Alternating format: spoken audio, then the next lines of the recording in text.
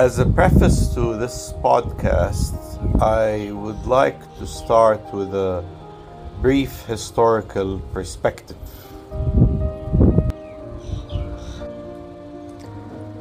The discovery of G-protein coupled receptors and the adenylate cyclase system is credited to two scientists who began their work in the early 70s.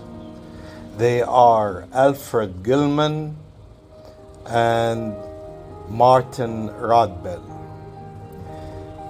These two scientists were later awarded the Nobel Prize in Physiology and Medicine in 1994.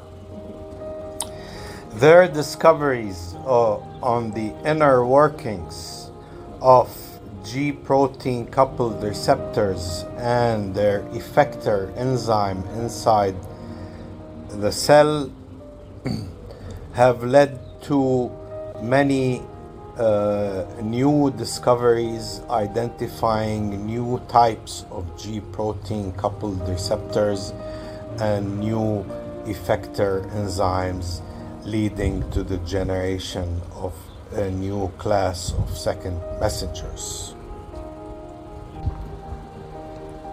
This podcast will focus on 7 key features of the adenylate cyclase system,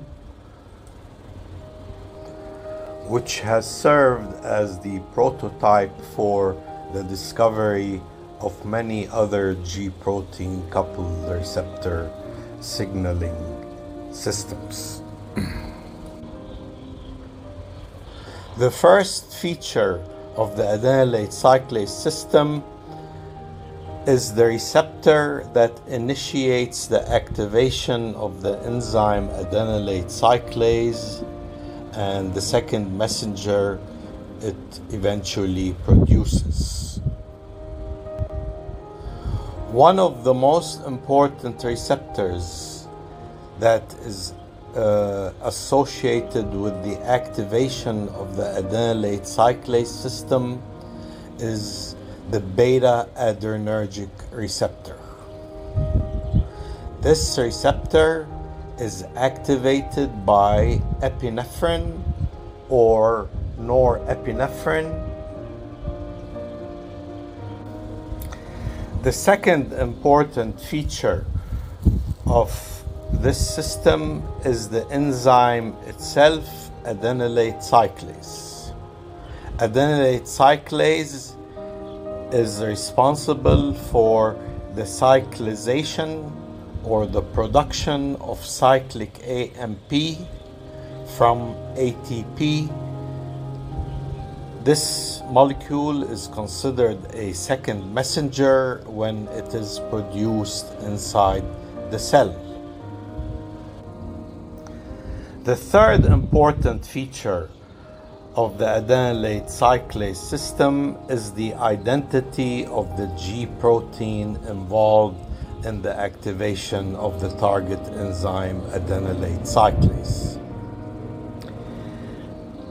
The identity of the G-protein is designated GS-alpha.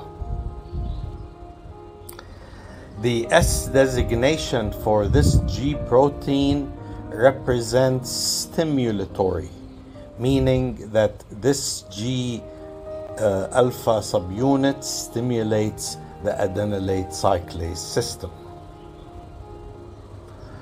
Upon activation of the beta-adrenergic receptor by epinephrine or norepinephrine, the activated receptor associates with the trimeric GS-alpha beta gamma subunits and leads to the dissociation of the beta gamma subunit from the GS-alpha subunit, followed by the exchange of the GDP bound to GS-alpha by GTP. GS alpha with GTP bound to it is now able to associate with the membrane-associated target enzyme adenylate cyclase and can stimulate its activity to produce cyclic AMP. The fourth important feature of the adenylate cyclase is the identity of the second messenger in this system. The identity of the second messenger in this system is cyclic AMP, which is produced by the action of adenylate cyclase on ATP. Cyclic AMP is considered a second intracellular messenger because its activity was increased due to receptor activation and its concentration as a result inside the cytoplasm rise, whereas its concentrations were very low prior or non-existence prior to receptor activation.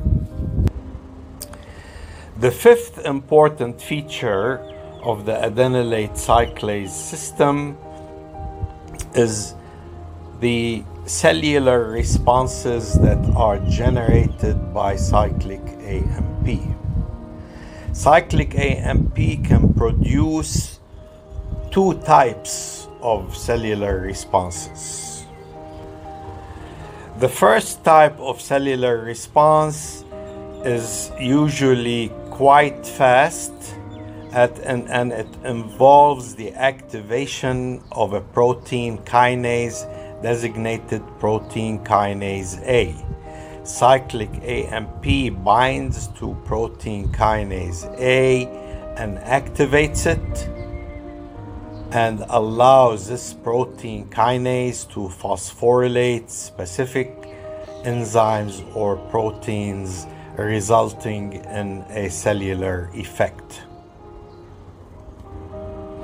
Another slower effect of pKa involves its ability to activate a cyclic AMP responsive element binding protein, which is essentially a transcription factor that can activate the transcription of specific genes. The sixth important feature of the adenylate cyclase system has to do with the enzymatic activity of GS alpha.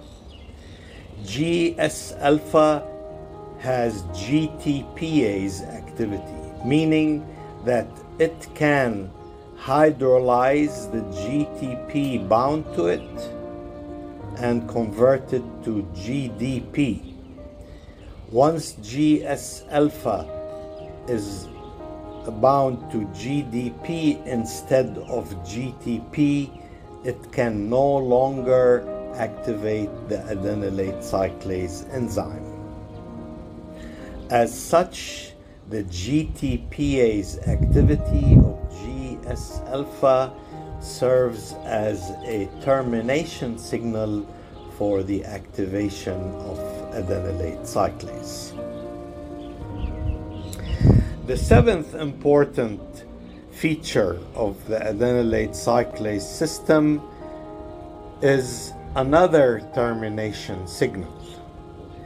In this case, the termination signal has to do with the removal of the second messenger, cyclic AMP.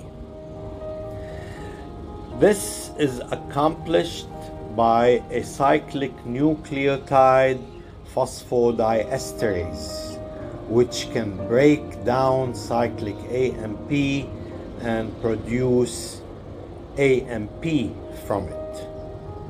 The removal of cyclic AMP by this phosphodiesterase removes this second messenger from the cytoplasm and terminates the activation of protein kinase A.